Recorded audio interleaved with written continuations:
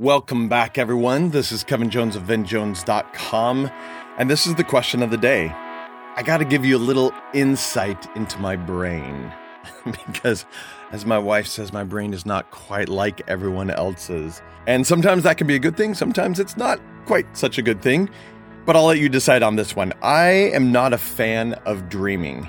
I don't like to dream at all, because my mind is constantly going through the day. I'm asking new questions, finding new answers, and thinking and brainstorming and coming up with ideas, and it's just going all day. When I go to sleep, I want to stop. I want to relax. I want to not have to think. I want to be able to just chill and not feel exhausted when I wake up from thinking. And dreams seem to do that to me. Dreams seem to exhaust me. It's as if I've lived another life. So that's my reasoning. That's my thought process and why I don't like dreaming overall. But there are specific times when I actually do like dreaming. It's not often, but when I have a big burning question and I don't know the answer to it, I will write that down before I go to sleep, look at it, think about it, go to sleep, and my brain starts working through that to find an answer. Sometimes I have dreamt the answers. In fact, I remember a few times when I have asked a question that I needed to find the answer to, and I have dreamt different scenarios, and when I came to the one that worked, my dream stopped. And in the morning, I woke up and there it was. I went and did it, and it worked perfectly. So today's question of the day is, how can you make sleep time productive?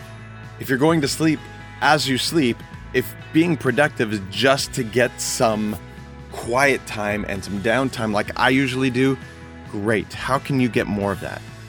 But maybe you want to wrestle with those things during the day that you haven't been able to figure out yet.